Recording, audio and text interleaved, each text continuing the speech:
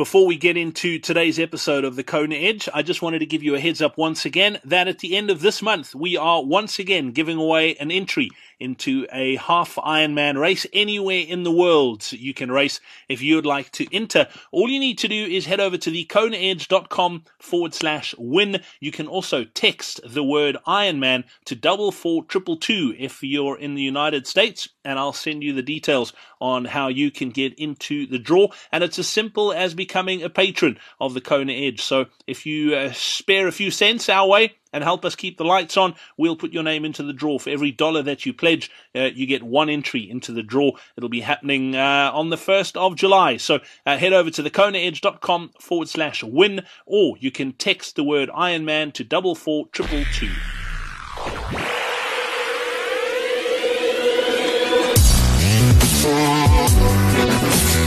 This is the Kona Edge, the home of Ironman triathletes who dream of qualifying for the World Championships on the Big Island. Welcome back. This is the Kona Edge. I'm Brad Brown, and it's time to chat some swimming today. And we head back to Chicago in Illinois to catch up with Sarah Fix to find out some of the things she's done over time to get better in the water. And before we head over there, though, let's touch base with the Coach's Corner.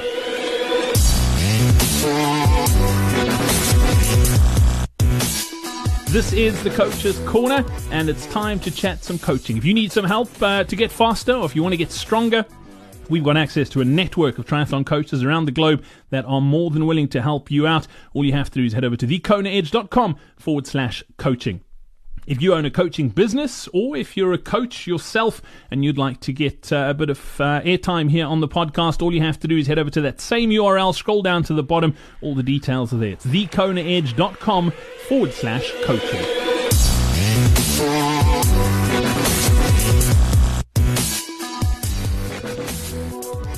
Time to chat some swimming, and we head back to Illinois, just outside Chicago, to catch up with Sarah Fix. Sarah, welcome back onto the Kona Edge. Thanks for joining me today. Thanks for having me. Sarah, let's talk about your swim. You didn't come from a swimming background. You pretty much learned to swim as an adult. Your then boyfriend you were dating, he's now your husband, basically walked you through the process. Did it come easy to you? Is it something that you struggled with, or did you find you were a natural from the start? No, I'm not a natural. And it's so funny because we have 3 kids and they've all ended up being swimmers. And I kept them in lots of sports because I thought none of these guys are going to end up swimming. I mean, who would want to swim? The sport is so hard. But they all ended up that they're swimmers, which is so crazy to me. No, it was not. We have tons of family jokes, and my husband still makes fun of me. No, I'm not a swimmer. I've struggled with it. And even at our training camp this past weekend in Madison, we had a pro there with our group, Amanda Wendorf, which was really fun having her, but she's wanted to have this little talk about my swim. And she was talking to me about my swim as though she thought I'd never really worked at it. And the funny thing is I've had like individual coaches that have tried to help me swim. I've done everything. I've done everything to try and make myself a better swimmer. I just don't have that real natural feel for the water. But I always get through it and it doesn't wear me out. And I feel very secure in the water. And I actually have come to enjoy. I mean, I'm mad at it because I wish I was better at it, but I've come to enjoy it in the place that I am in, and I'm not going to change it. So I can swim, and I've actually been swim coach certified, so I give lessons, and my husband says that I'm the best stroke diagnostician that he's ever seen. He goes, it's amazing. You can watch people swim, and you can see all their issues so quickly. And he's like, but you can't do it yourself. And another thing I say to him, like, we'll coach someone together on swimming, and he'll give him like information really quickly and expect him to just go and do it. And I'm like, David, people don't just naturally have feel for the water. It just doesn't happen. So I have like complete empathy. I completely feel how they feel. And I know what it feels like to think that you're extending and catching and pulling and you've got that water underneath your arm and you don't. And, you know, he thinks he should throw out a few words and they should say, oh, okay, yeah, I can do that. And for some people, you watch it and they do. It's this natural position in the water and feel for the water, and others, they just don't. So I think that's what makes me a good swim instructor, is that I'm empathetic to how it feels not to be great at swimming and how to kind of little tricks to try and get yourself to feel the water.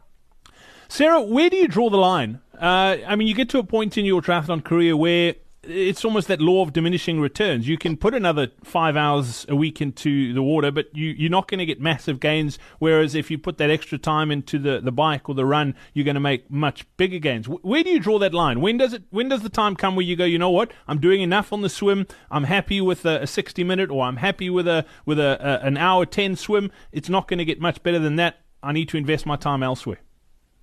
Well, okay, so I would say for me personally, which would not be the answer for everyone.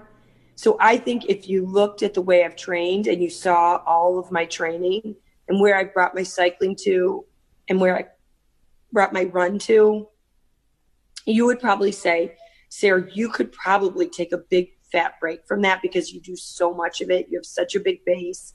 You know, if you tap back into that for 12 weeks, you're going to be right back where you were.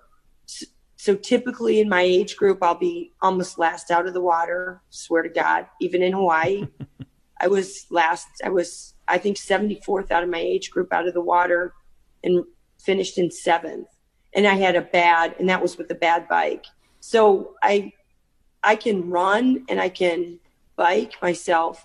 I'll always, even in Texas, I was last out of the water and I, moved myself right up into first place with my bike and my run.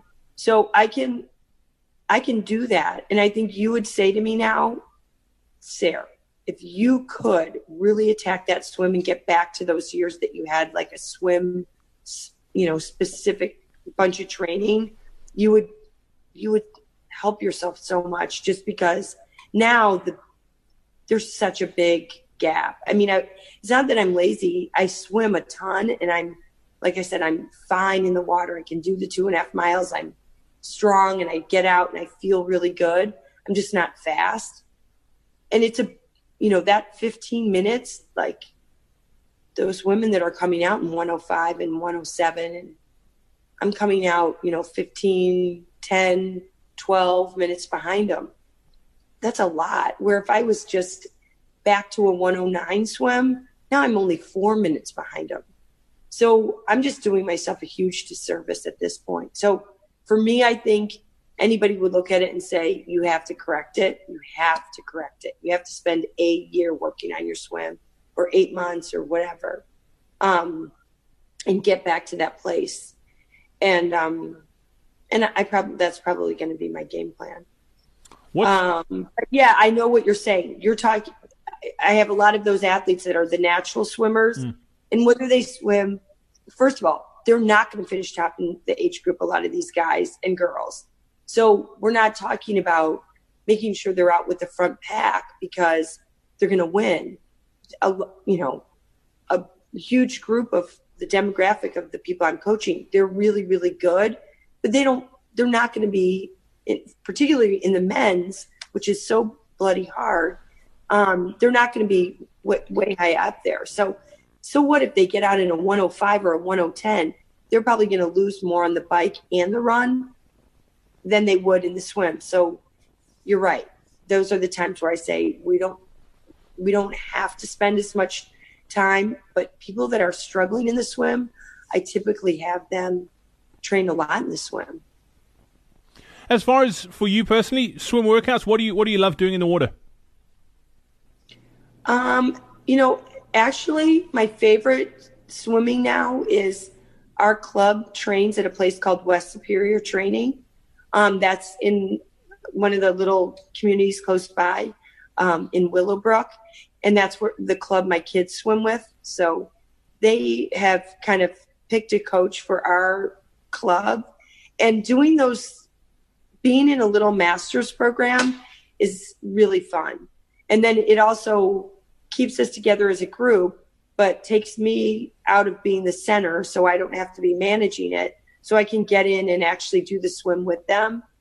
And usually all the swims they set up for us, because they're predominantly a swim club, are true swimmer swims. So lots of intensity, lots of recovery, shorter distance, like 25s, 50s, 100s. You know, we're not getting in and swimming in 1,000 or 800 or any of the crazy stuff that triathletes typically do. Get in and swim until they're done, and then they get out. So it's fun. It makes it interesting. Lots of descending and stuff like that. So fantastic. It's a good time.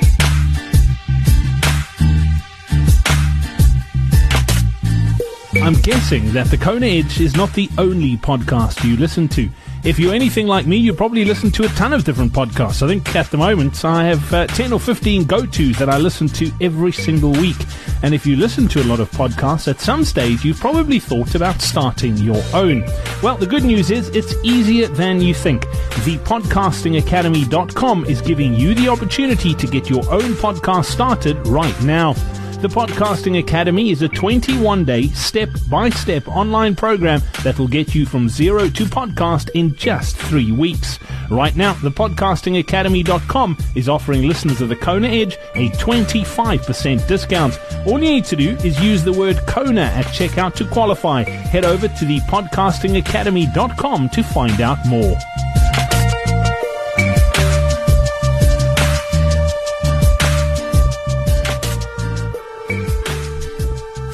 And that's it for our show today. Don't forget your chance to win a half Ironman entry.